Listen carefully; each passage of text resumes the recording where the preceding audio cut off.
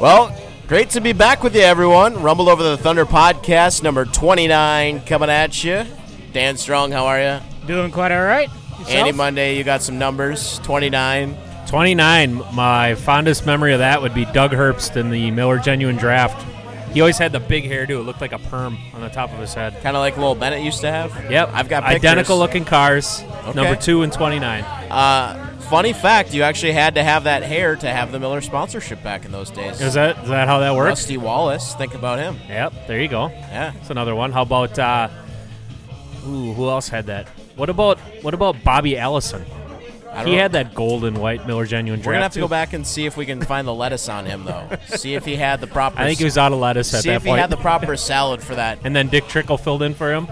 He definitely never had that. No. I was going to say, JVO had that sponsorship for a little bit. I know he didn't have that kind of hair either. Jack Pancratz, that'd be another one. Yeah, Jack the old Pancratz, Domino's 29. Pizza. There you go. Limited late model. Yep. On the half I got mile. the one. I got We've the guy got, who's throwing darts right behind me. Yeah. Cody Shepard. Got Sokolic in the sport trucks.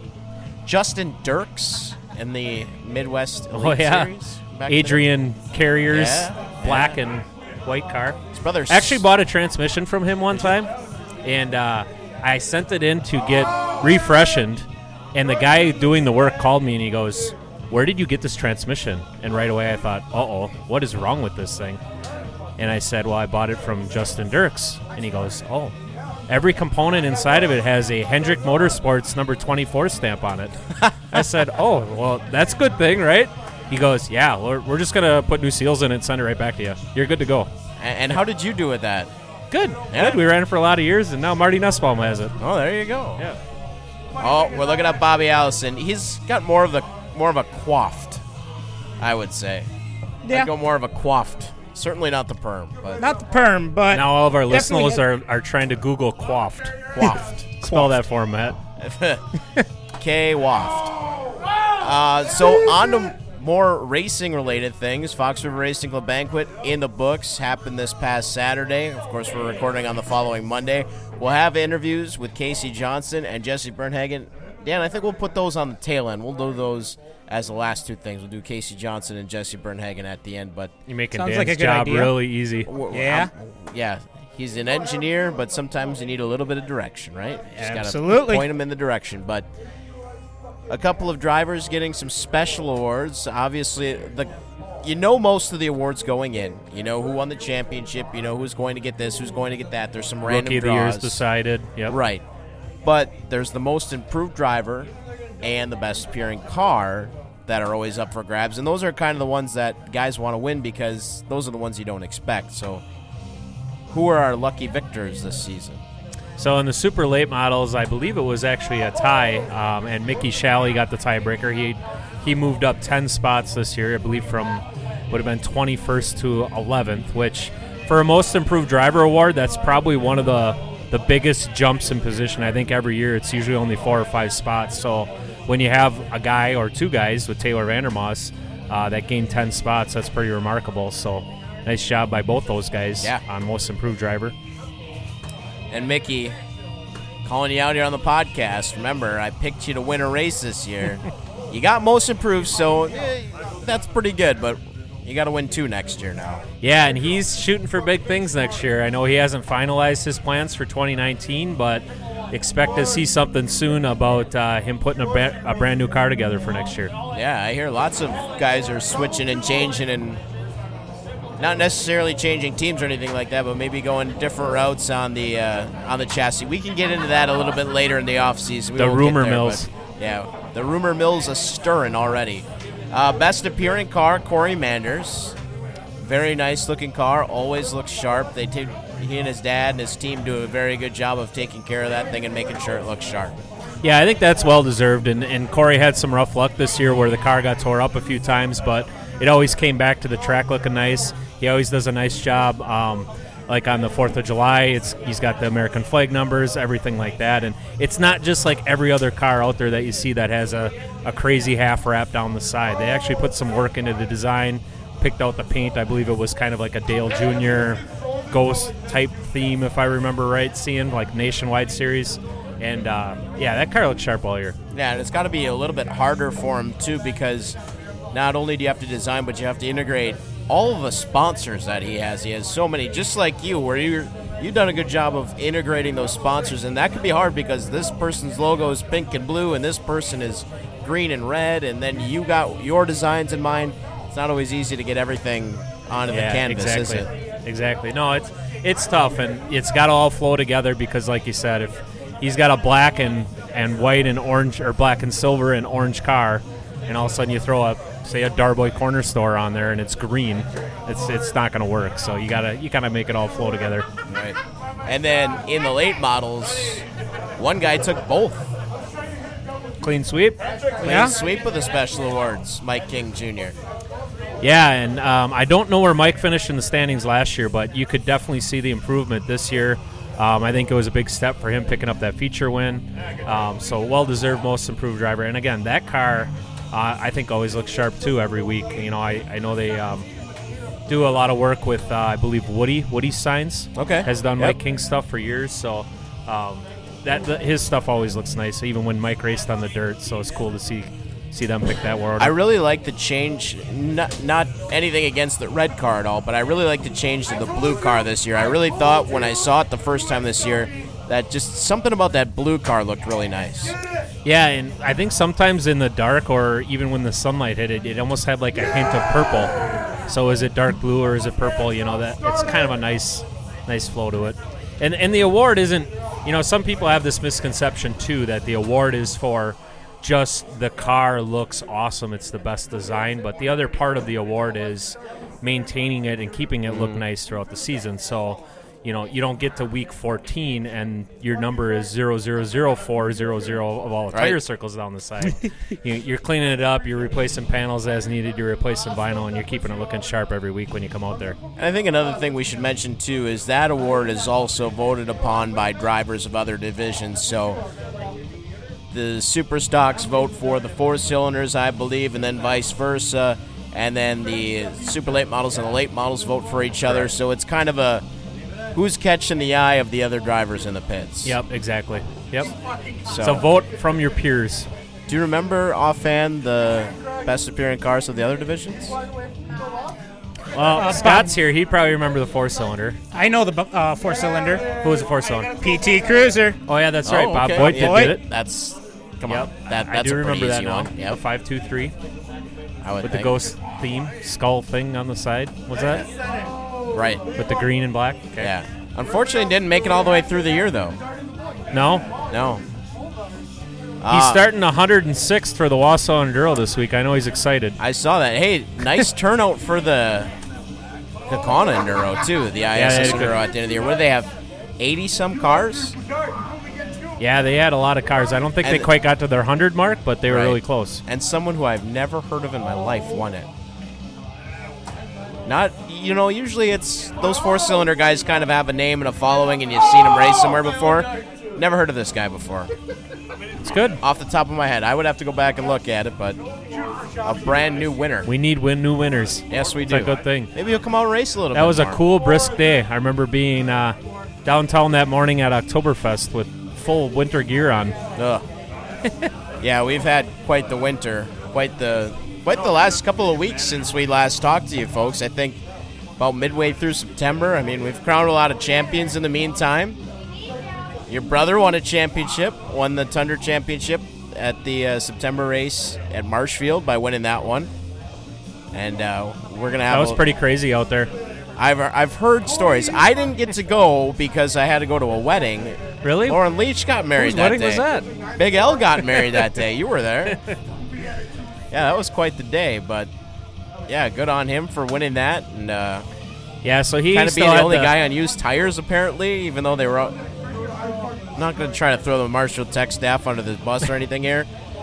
But they were supposed to be policing tires, and they didn't. And then the one guy who actually followed the tire rule won. So I'm telling you, people out there, new tires aren't everything. Yeah, it was interesting. Brian's raced out at Marshfield before. He actually really enjoys running out there when they can. And that was the old car still because of the wreck that happened the second to last week at Kokana. So old Bertha is her name. He had out there, and picking up the win in the championship on his birthday of all days. It's kind of a finish to the year for him. And should he be coming to the Tundra banquet to celebrate? Yes, I already had a chat with him. We got goodies cool. for him. Well, then I'm coming too. Good. We're in. It's at the Ho Chunk, December the 8th. It'll be a good Deal. time. You still want to know where Mike King Jr. finished? Yeah, we want to know where Mike King Jr. finished. Last year, Mike King Jr. Let me go down here. He finished 18th last year. He might have missed like a first week or something too This last year. year- Yeah, I think he might have missed a week or two. I feel like he did too. The only person who would know for sure, Is Mike King Jr. or yeah, Marty and he's Nussbaum? not here. And this year he finished Had to be like 6th or 7th. 7th. Yeah. Okay, and while we're looking things up, Dun, dun, dun, dun. the winner of the Impact Survival Series race at WIR, an individual by the name of Ridge Oien. O-I-E-N. Wien? O-I-E-N. Oien? Oien. Ridge. Is that an alias for Brody Revest? I can't even recognize. The only guy I recognize in here is the Sasquatch-looking fellow, and that's Matt Rowe in this particular picture. But congratulations to Ridge for picking up the win. And by the way, Eddie Munster is the point leader of the Impact Survival Series. Yes, I heard that. No way. Yeah, going into the final night. All right. I think this Kurt Schweitzer, Dan Thompson, Bob Voigt combo is pretty close up there Are they? in the standings. I saw something about Carl Ben being so close, they're too. looking forward to Wausau this weekend. You know what the nice thing is, though? When you have 100 cars and you got that many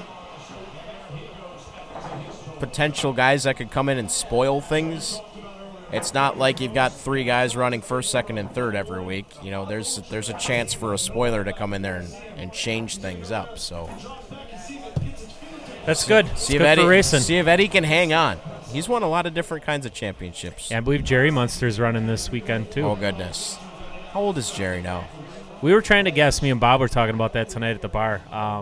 I'm gonna guess late 70s. Is he up to his car number yet? Because The Bryce Spoor thing. well, he's 79 now. He was 4 for the longest time, and then I think last year he changed it to 79. Okay. So, but you can still wheel it.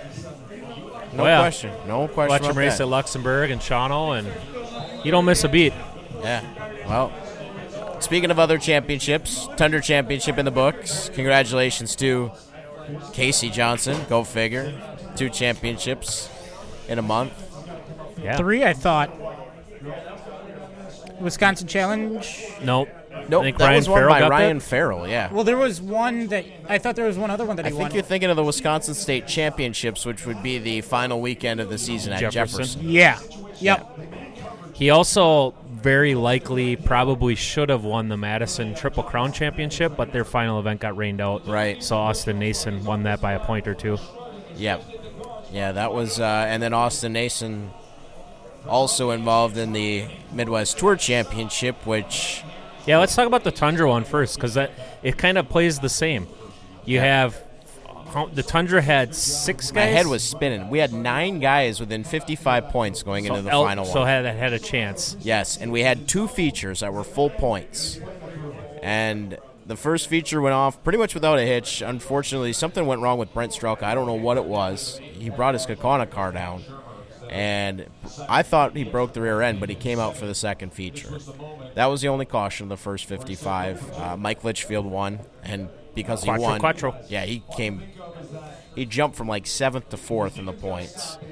And then in the second feature, John Beal, who owns Casey Johnson's car, Casey's his crew chief in the Tundra Series and in the Tour. John was running 3rd and Casey was running 4th for a pretty good chunk of the race. And the split there was good enough to give Beal the championship. But then if they finished 2nd and 3rd, the split wasn't enough. And it ended up a late restart. John decided to take the inside line. Casey went around the outside. He ended up passing John, who fell back to about 5th. Casey tried to run down Carson Quapple. Didn't get there.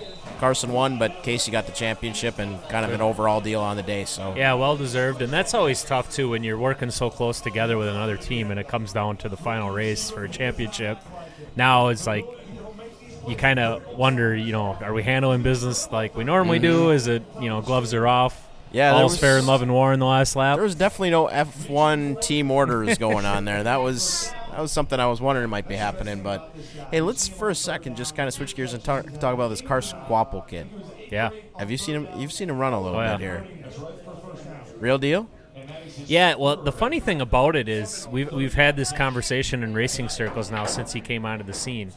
Is Carson Quapple the next Ty Majeski per se, or is it the Toby Noodleman 91 car that has created Ty Majeski and Carson Quapple? Mm-hmm. So that's kind of the debate right now. Is that car that good that whichever driver you put in it's that good, or did they find another driver that's continuing on that success?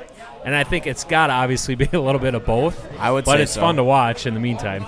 I will say this, though, about watching Carson, and Travis comes to every race, and he's there supporting him.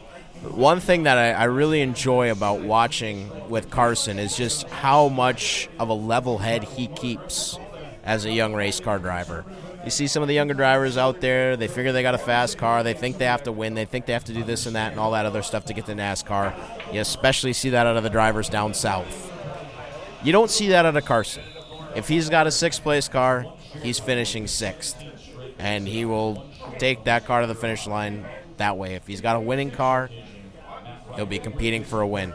And you don't see Travis over there railing on him, grinding on him, anything like that. They're very calm. They got a good father-son relationship. They're joking around in the pits. And I think going forward, that's something that I'm going to continue to watch out for, because I think that plays a huge part. That Carson just, it doesn't seem like there's a lot of pressure on him. He's just out there, he's having fun, he's racing hard, and he's kind of staying within his means, which I think is a really, really good thing to see. Yeah, he's not putting that pressure on himself, which actually helps too. And I'm sure with Travis's success, Travis Quapple, for those of you who don't know, former NASCAR Truck Series champion, used to run around here with the NASCAR Remax Series. Maybe Travis has that ingrained in him from his experiences, and what it takes to get to that next level. And if you're driving through people to win and you're causing a lot of rifts and conflicts, it's not going to get you anywhere, even though the stat sheet says he did well. And a lot of you may be wondering why on the Fox River Racing Club podcast are we talking about this, because I'm guessing there's a very good chance you'll see him racing at Kaukauna this year. Yeah, one way or another, I would Red, White, imagine. and Blue, Tundra Series, Dixieland, some of those specials. Will we see them weekly? Maybe, maybe not. If you get a team looking for a young driver to put in their car potentially. But definitely some of those specials for sure. You're going to see that name around the state more. Yeah, I would start looking out for that one. Now, you talked about the car. That's podcast number 35, by the way. Right. Carson Quapple. Travis Dassow, Carson I mean, that's Quapple, only right 6 away. Yeah, we're getting probably there. next May. Yeah, right. Yeah, we'll get there. See how active we are this off season, right? Now, we talked a little bit about Carson Quapple, obviously driving the Brad Nancy Manstead car. Now let's talk about that car at Oktoberfest and all of the things that happened at Oktoberfest. Andy, you were there. I was not. I read it on Facebook just like everybody else. I wasn't really there, though. I was just at the Flamingo. I didn't really go to the track. Well, here's the thing, though. I mean, if you're at the Flamingo, you're at Oktoberfest. But if you're not at the Flamingo, you're not technically at Oktoberfest. There it is. So there it is. Fair enough. You spent some time. You definitely made your hay there. You've been to Oktoberfest. I told people, hey, I behaved. I got 8 hours of sleep. Just took me 4 days to get Yeah, it. right? Yeah. It's all good. It's I got 8 Oktoberfest. hours of sleep when I came back on Sunday night, right? That's the way it's got to be. So, obviously, Oktoberfest this year. By the way, congratulations to Dalton Zier for winning the Tour Championship. Bit of drama at the end there with Austin Nason. We can get into that in a second. The teching was quite a story there. Ricky Brooks coming up. A few more disqualifications than we're used to seeing around here. Ricky is notorious for being kind of picky on some things. Your opinion as a driver, as a car owner, as someone who works on his car, just I've shared this opinion a few happened. times, so I'll share this again. But what I saw was, okay, well, going into it, my perception was Ricky Brooks is coming to Tech. Ricky books is no nonsense. If it's not right, it's wrong. You're getting disqualified, no exceptions. That was my perception that this was going to be, going into it, this was going to be hardball. When I got there Thursday, I spent a lot of time watching the pre-tech process and looking to see what they were looking at specifically. And my mind changed immediately on Thursday and Friday. How's my mic working, Your mic's Dan? getting adjusted. Yeah, your mic got adjusted. Apparently, it went about 45 degrees off center. Oh, perfect. Then you don't have Right to when hear he me. was getting to the meat and potatoes of the opinion, Dan. Yeah. Now we got to make everybody wait. So, no, my perception of the Ricky Brooks was wrong, actually, because when I got there Thursday, he was actually spending a lot of time teaching the other tech guys that were the assistant with, like, the Midwest Tour and stuff, showing them specifically what he was checking, why he was checking it, how he was doing it, and then if he found things that weren't right or he didn't like, he was actually having really good conversations with the teams, explaining to them why and how to fix it and what he'd like to see when they came back. The same thing kind of took place Friday there during the Dick Trickle 99. There was a lot of cars there for that race. But then the game face, if you will, came on Saturday. I kind of seen a different change come Saturday. It was like, you know what? This is what I'm here to do now. You guys have been here Thursday and Friday racing. I've seen these cars multiple times. If stuff's wrong now, it's balls and strikes now. If it's wrong, it's wrong. It's black and white. You're either changing it, you're not going on the track, or you're disqualified. So, yeah, there were a lot of things that came up throughout the weekend, with left side weight being too heavy, with intakes too tall, different things. But following the letter of the law in black and white, those were things that were all not kosher, and they were either made to change it or disqualified after the race. Yeah, I mean, I found it interesting myself, just, wondering exactly what Ricky was going to bring to Oktoberfest this year, and just knowing his reputation for not being shy about tossing out Kyle Busch or Chase Elliott or Christopher Bell or whoever is driving Kyle Busch's car, Chase Elliott. In my opinion, some of this stuff, can you catch it pre-race? Yes. Do you have to necessarily? No. So, you get to the balls and strikes portions of things. It's tough to see as a fan in the stands watching who you thought was the top three, now not the top three. So I would almost like to see, my personal opinion, if you're going to get nitpicky, especially when you have Thursday, Friday, Saturday, you probably knew that intake was there. You probably knew the spacer was there. You probably knew it was wrong. Could it have been fixed prior to Sunday so the fans who showed up on Sunday actually got to see a race? I think where the line comes in with that is how much time are you going to spend with each car in pre-tech. So things that typically get checked are the tread width of the cars, the templates, and the weights. And you're through pre-tech in 15, 20 minutes. So if you're going to do things like carburetors and spacers and everything else, you might be spending 30 to 45 minutes on each car, which for a bigger show like that and you're there all weekend, maybe that's what needs to happen. But to your point about, things being a little bit maybe too picky side of things, I'll give you an example. So the final practice on Saturday, Michael Sauter was there, black number 1 car, and he spun out in 3 and 4 and backed the car in the wall. He comes into the pits, the bumper covers hanging off the back, etc. You could see the guys in the pits, they took it all apart, they had the spoiler off, they had everything. They were refabricating a rear bumper bar, getting everything put back together. They're putting the final rivets in as guys are lined up for qualifying tech. He gets his car in line for qualifying tech. He's out of order, which is fine because what happened? But I watched as he went through the referee, and the rear bumper cover height was off by maybe 1/4 of an inch, and they made him pull over to the side and fix it before he could go out and qualify. And I was just kind of, as a racer myself, and I was kind of looking at the situation and just saying, given the circumstances of what just happened, could you not just let him qualify and maybe fix that for later? But again, that's Ricky Brooks to the letter of the law. I don't care what happened. That's not right. You're not going on the track. Go over here and fix it until it's right. It's not going out there. So that was just one example where I was kind of like, I don't know about that. Either way, it certainly gave quite a different twist to this year's Oktoberfest and gave everybody quite a bit to talk about. Absolutely. Yeah, it was very interesting, even the conversations that were going on after the races. Longtime racer Steve Carlson, I was talking to him about, straight cut gears inside of transmissions after the Big 8 race. And it's like, yeah, all this stuff is in the rules, but at what point is it actually giving someone a significant advantage? Right. But where do you draw the line? That's where the whole argument starts to come in of what's really an advantage and what's this and what's that. But that, again, is probably a discussion we could veer off into quite a bit. But just before we forget to wrap up that weekend, props again to Dalton Zier, Caleb Fulcher, that whole Coleman team. They wrecked that car. Rough start to the weekend. Pretty bad. They got in a spin in 3 and 4. Hey, thanks, Dan. Pizza.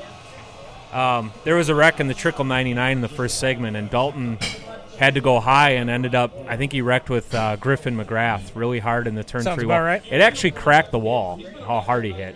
Really? And everybody right away seen the car get towed in and just said, you know what, they're done for the weekend. I don't know what they're going to do. They're in this Midwest Tour points battle. I went and talked to Dalton. I offered up my car. I'm like, hey, if you need a car, you can go get mine. It's just the way I left it the last Thursday. And he had mentioned Reagan May had a car that they were potentially going to get. They weren't sure what they're going to do.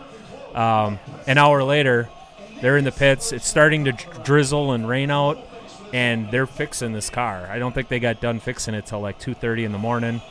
Scott Vanden Heuvel was down there from Team 45. He's laying literally in a puddle underneath the car because of the rain and stuff, riveting up the air box and just getting everything back out there. And I mean, they weren't sure how it was going to work. I think they had to re-weld on an upper control arm mount on the right front frame rail.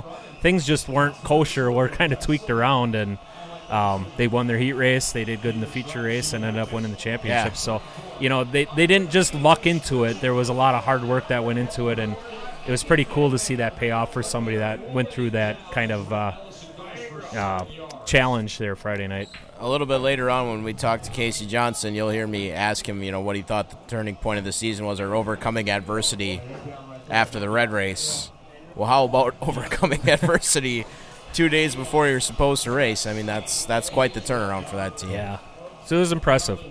And you weren't done racing, by the way. You ran one more time this year. Yeah, last weekend at Plover. Last weekend we went to Plover. And did you stay warm enough inside the race car? In the race car, it was perfect. It's always so hot inside the race car, but yeah, we got to the track. I think it was 28 degrees out. There was still frost, frost on the grass. And I can't imagine racing in those conditions. The hardest thing was, and everybody said the same thing. I talked to Frank Nitsky and Mickey Shalley was there, Jake Carpenter. When we went out to scuff tires, you went out there and you swear you're on ice. The tires were cold. The track was cold. It's a slick track, and there was just no bite whatsoever. Frank Nitsky actually pulled off during scuff because he thought something broke on his car. Lowell said he's like, I scuffed 4 laps because I couldn't feel anything. I didn't know what was going on. So they actually gave us 4 laps of qualifying, which is unheard of, just because the first 2 laps you were just skating around to get some kind of heat in the tires to get out there. Guys were covering up their tires after scuff to try to keep the heat in them, putting coats and blankets over them, and doing whatever you could to get some warmth in the thing. But, yeah, get a little space heater. Yeah. Put it next to the tires. We had a good time. We ended up qualifying 6th and ran 10th. Other Kaukauna guys that were there, Bobby Kendall, I think, finished 7th. Casey Johnson was 11th. And then Brazen was actually running Lowell's Kaukauna car. Mm-hmm. I think Brazen finished 13th or 14th. And then Lowell, Jake, and Jake Carpenter and Mickey Shalley were in the last chance race, which there was a lot of carnage that unfortunately they couldn't avoid. Lowell got a flat tire, and Jake and Mickey's cars got tore up a little bit, so unfortunately that was the end of their day. But it was a good time. It's a good place. It's a fun place to race at. You know, I don't think I got full throttle more than half a dozen times in the feature.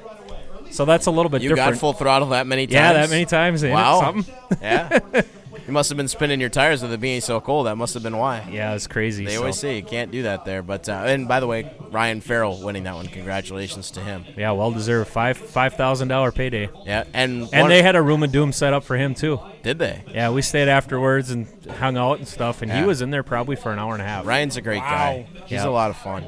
So I remember him and Jordan DeVoy as crew members for James Swan's Mid-American ride. And now here they are, 2 super late model drivers. Jordan DeVoy. Yeah. It's been quite the road for those two. And one more race coming up. $5,000 to win. Halloween. I'll be there announcing this Saturday if the podcast gets up in time. I might stop down there, Dan. Road trip. I'm hoping you're halfway there. You're in Saturday? Fond du Lac. Yeah. I'm hoping it stays dry. Maybe. We'll see what the paycheck looks like. They're going to move that up to a 2 o'clock start? 1:30. Awesome. Yeah, Perfect. 1:30 was the announcement today. They're going to Smart start move. it. Yep. Hopefully get the Might sunshine. just be me at that one if I do go.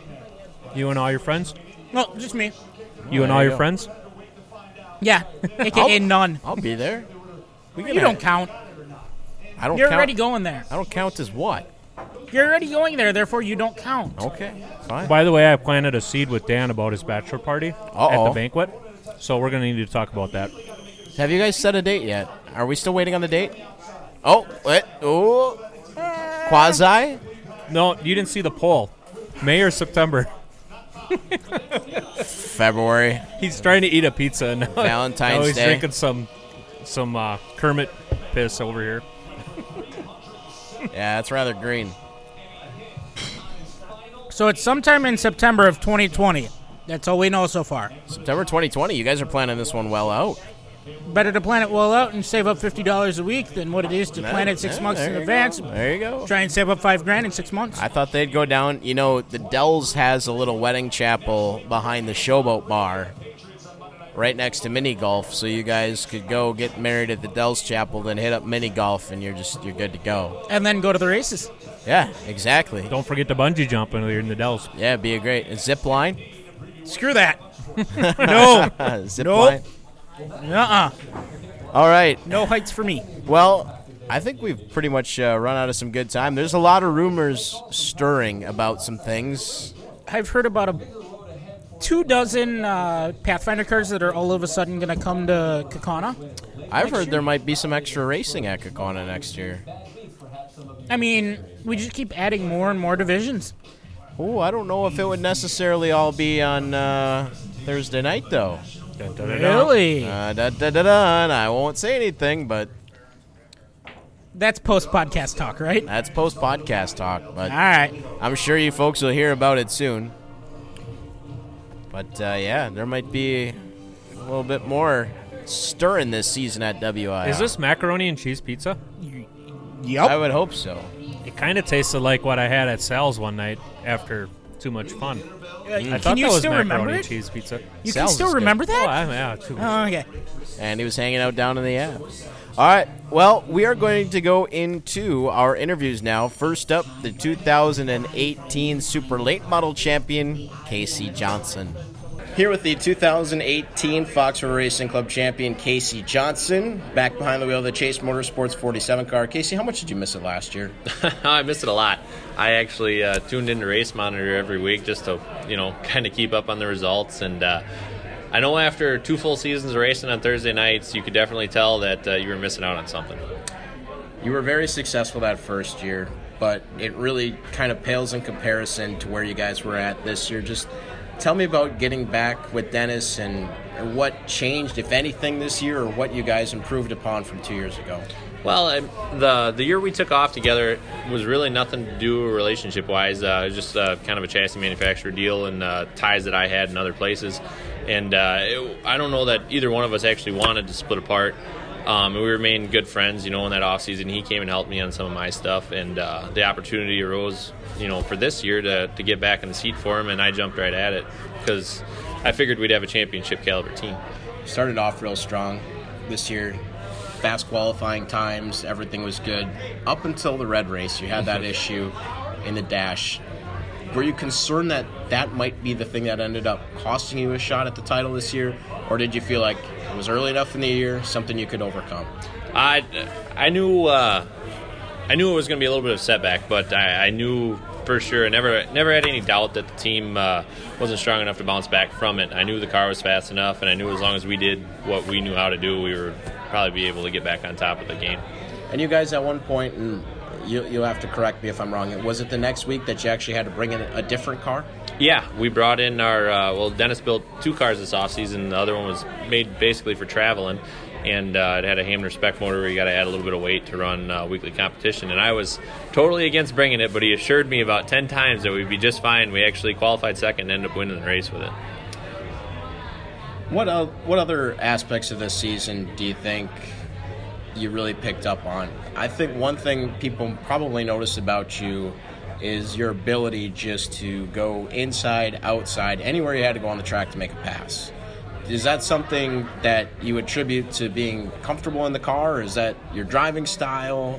How would you play that out? Yeah, I don't know. I mean, for some reason, I just kind of adapted to Kaukauna. I mean, for my first laps around there, I'm like, I do not know how anybody's going to race side by side here, just because you're going so fast, you're on edge. And I ran my first race there, and I passed. It was actually a Tundra race, and I passed from 12th to 1st on the outside pretty much. I mean, just rolled it. And ever since then, I mean, it just high, low, it didn't matter. That's what I love about the place. There's like 3 different grooves you can run and be fast. And I think it's probably a comfort thing, I would say. You've won track championships before. Jefferson, 3, correct? Yeah, 3 Jefferson. Yep. 3? Okay.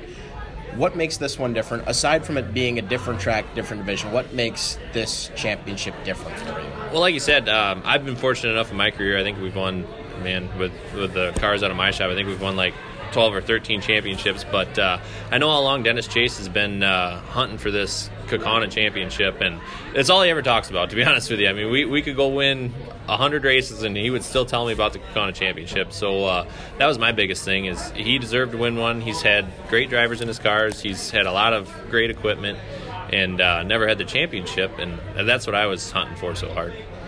Let's talk a little bit about your career and where you were prior to coming to Kaukauna. A lot of late model, the 8-inch tire kind of stuff. You moved up to the super lates a couple of years ago. Where did you come from? The first time I remember hearing about you, you're kicking butt at Jefferson. Yep. Was there anything before that, or did you just jump right into the late model? How did it start off for Casey No, Johnson? I honestly, I drove a Bandit car at Jefferson Speedway. My dad used to race late models out there, and he bought me a Bandit car when I was 14.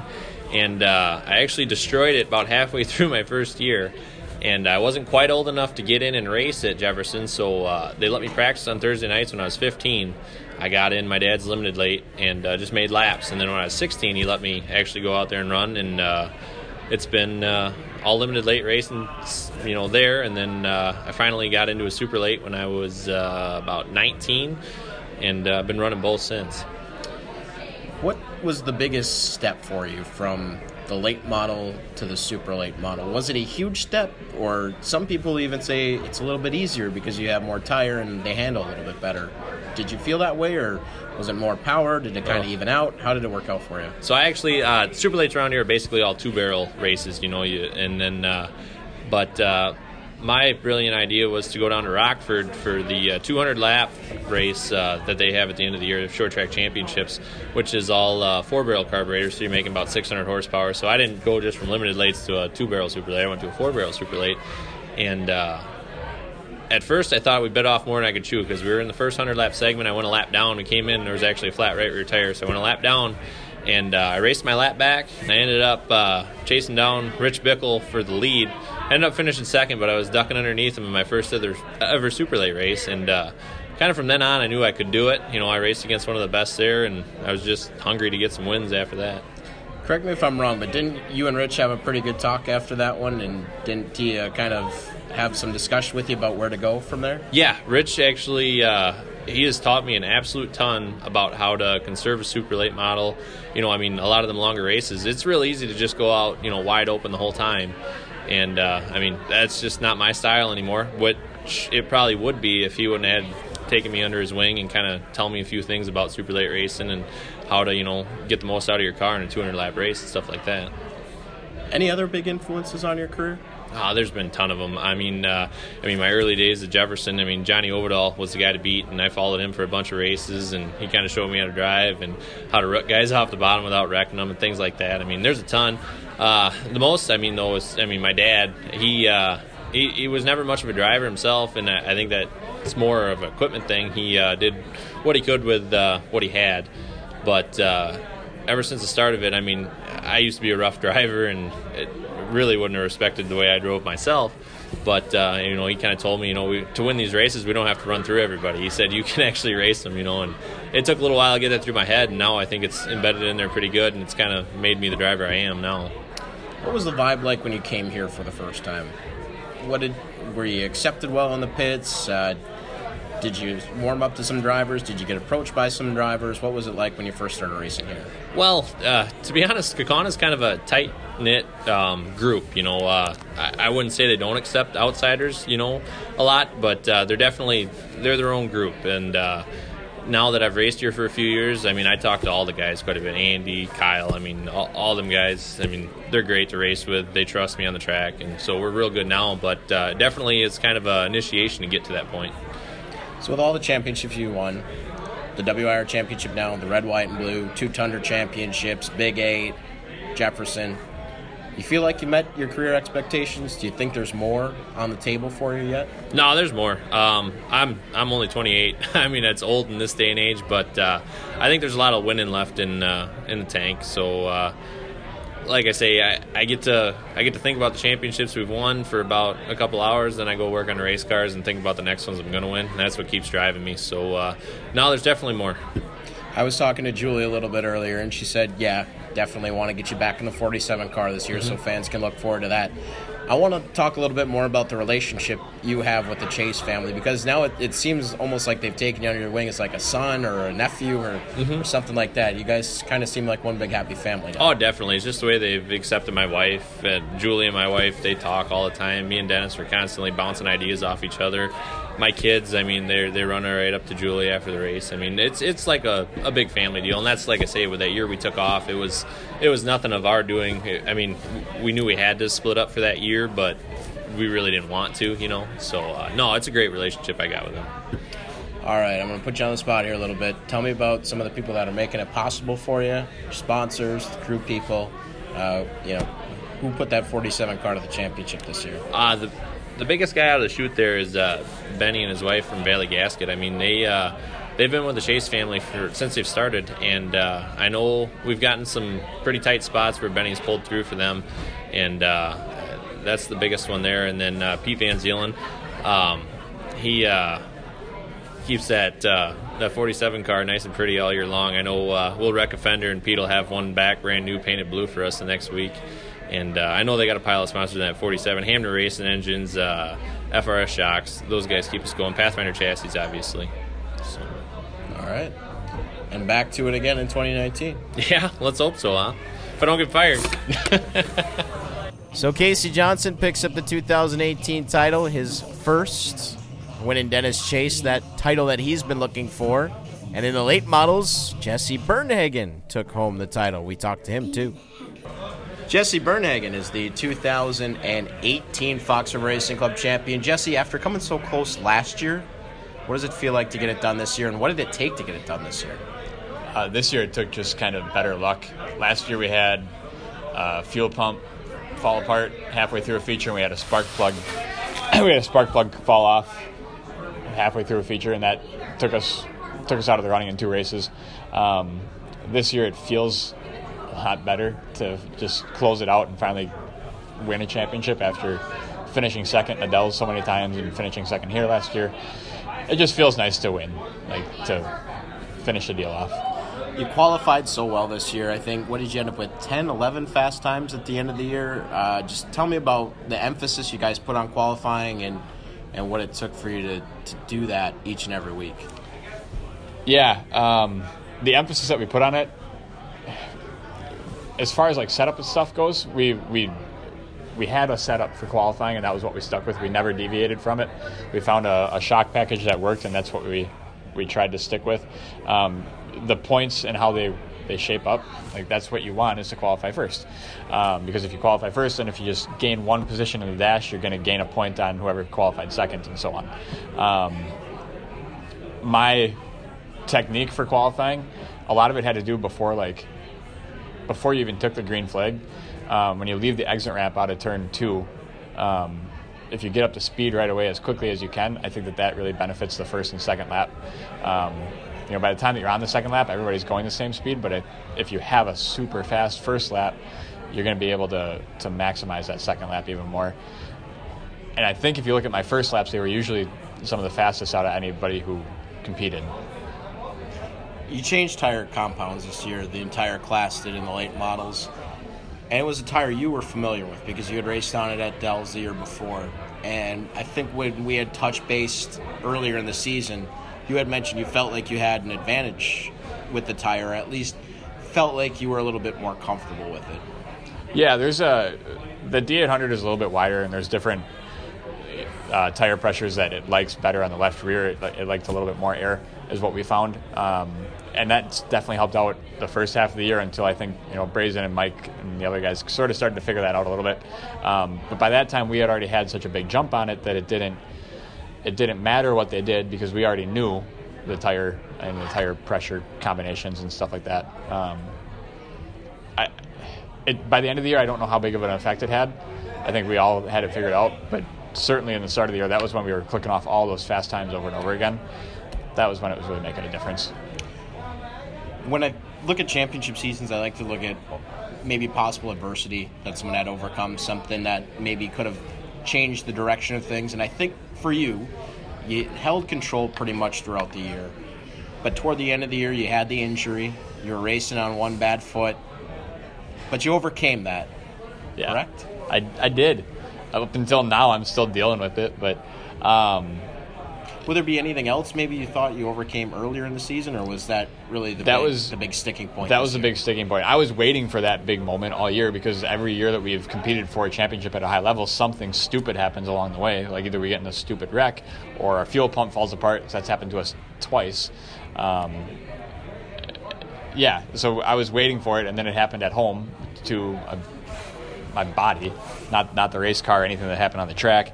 And we managed to overcome it, and thankfully we got the rain out because I don't know when it originally first happened and I still had stitches in the foot.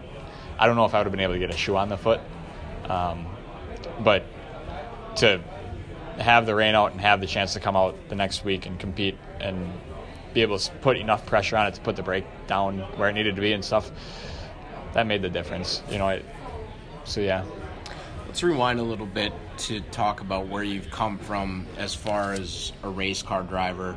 We can go all the way back to your Bandolero days, and we can talk about your Dells Raceway Park days, but what I really want to touch on is why did you decide to start coming and racing at WIR? You had come here on and off a little bit a few seasons ago, then full-time for the first time last year, back this year for the championship. It's tough for you from Marcus and now from Stevens Point to get here on Thursday night. I know crew is also kind of a tough thing for you. It always has been, just kind of you and your dad and a few other people. How did you decide that it was time to come here to Kaukauna and run full-time, and what was the factor in that decision? So originally it was just based off of we liked the track and we ran good. In 2015, when the Big 8 came that first time, we ran really good. We set fast time. Shoulda, coulda, won the race. Then we came back in 2016 and ran the red, white, and blue, and we saw how efficient you guys run the program. We get to we start practice at 5:05. You're qualifying by 5:45. You're racing by 6:45, and you're going home by 9:30 on a good night. On a bad night, it's 10 o'clock, which is every track's good night if you're lucky.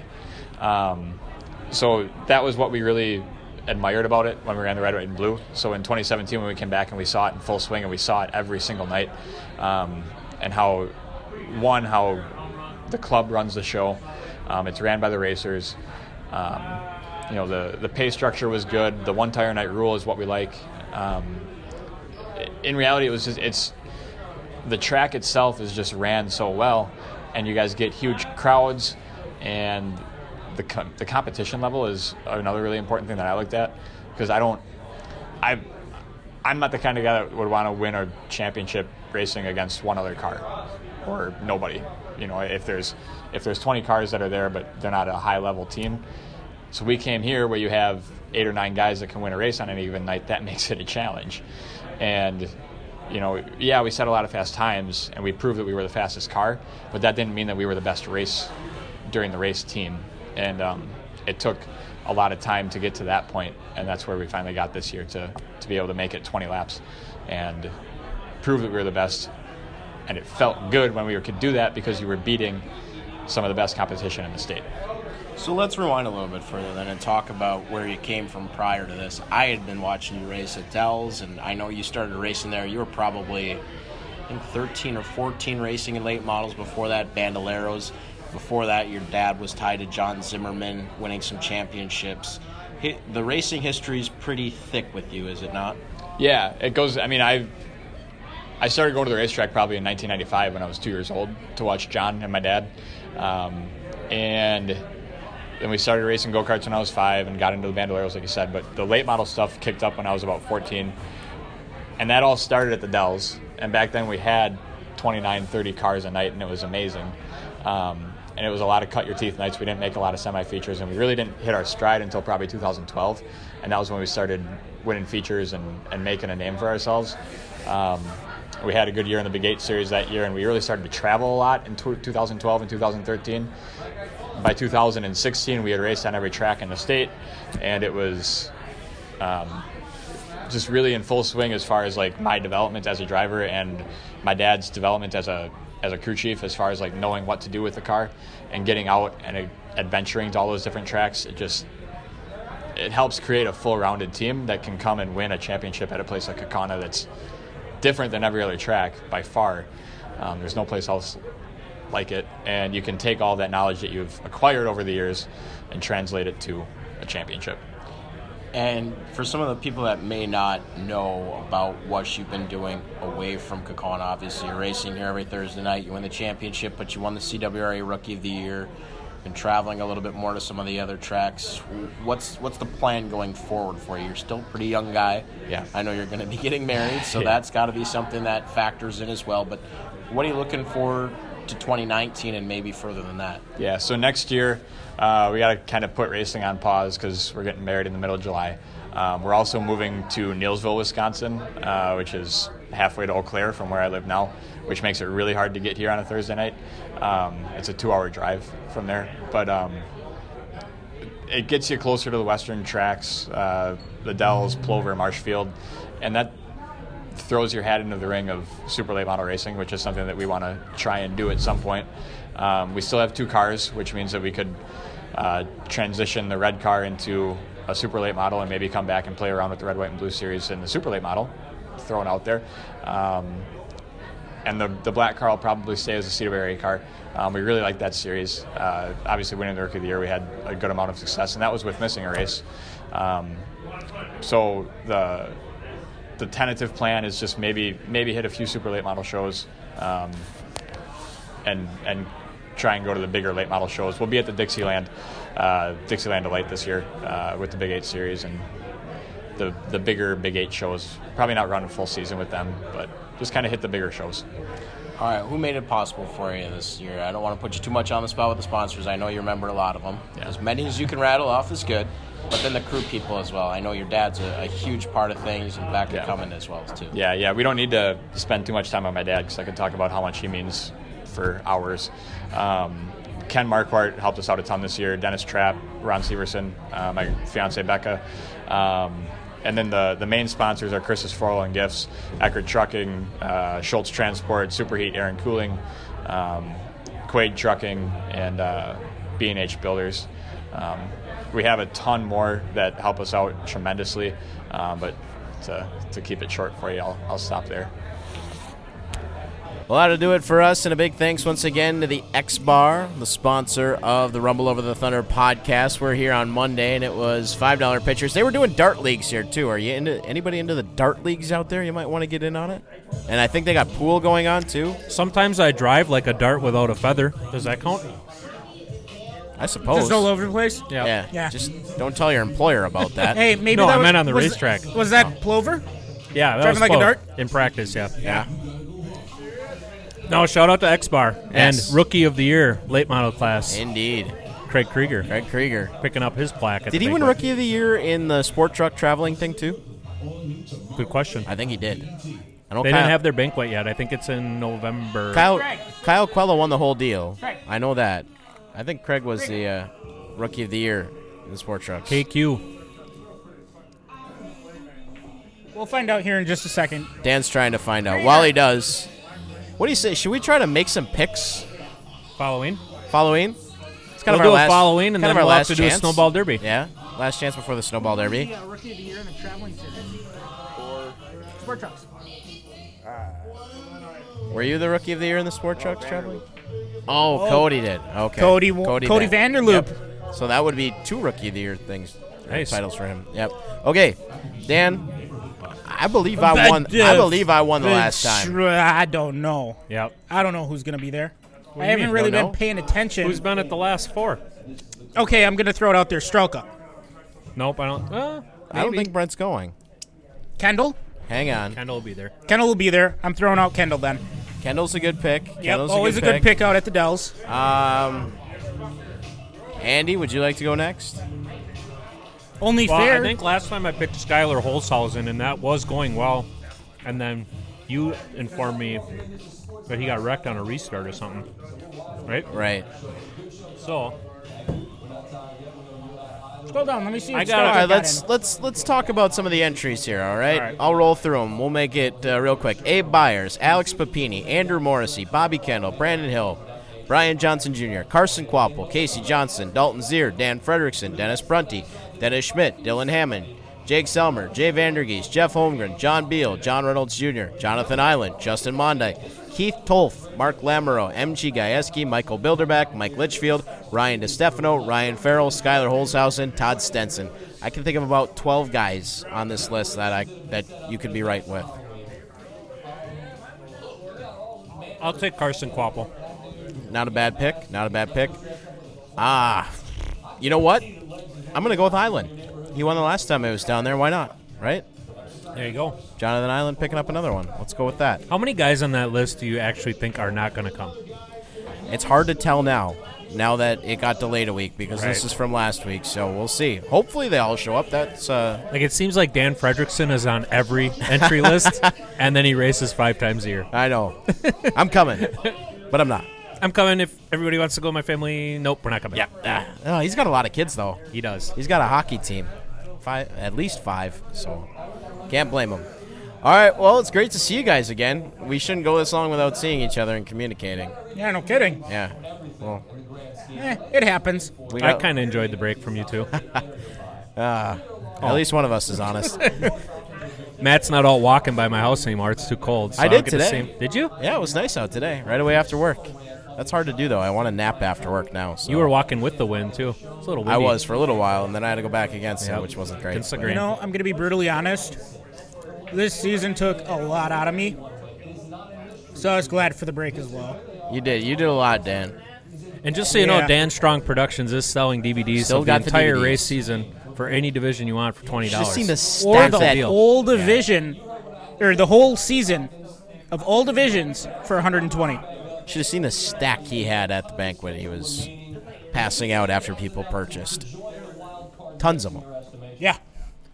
It's good stuff. I've watched a few of them now in our short off season already that are on YouTube, and you do a nice job.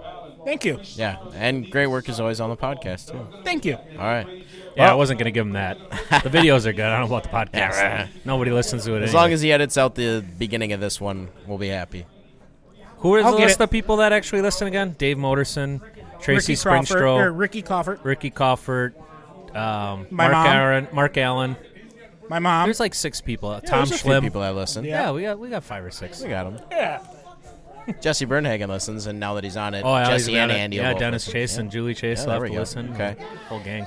All right. Well, to those 6 listeners, we thank you for being loyal once again. And until next time, stay out of trouble.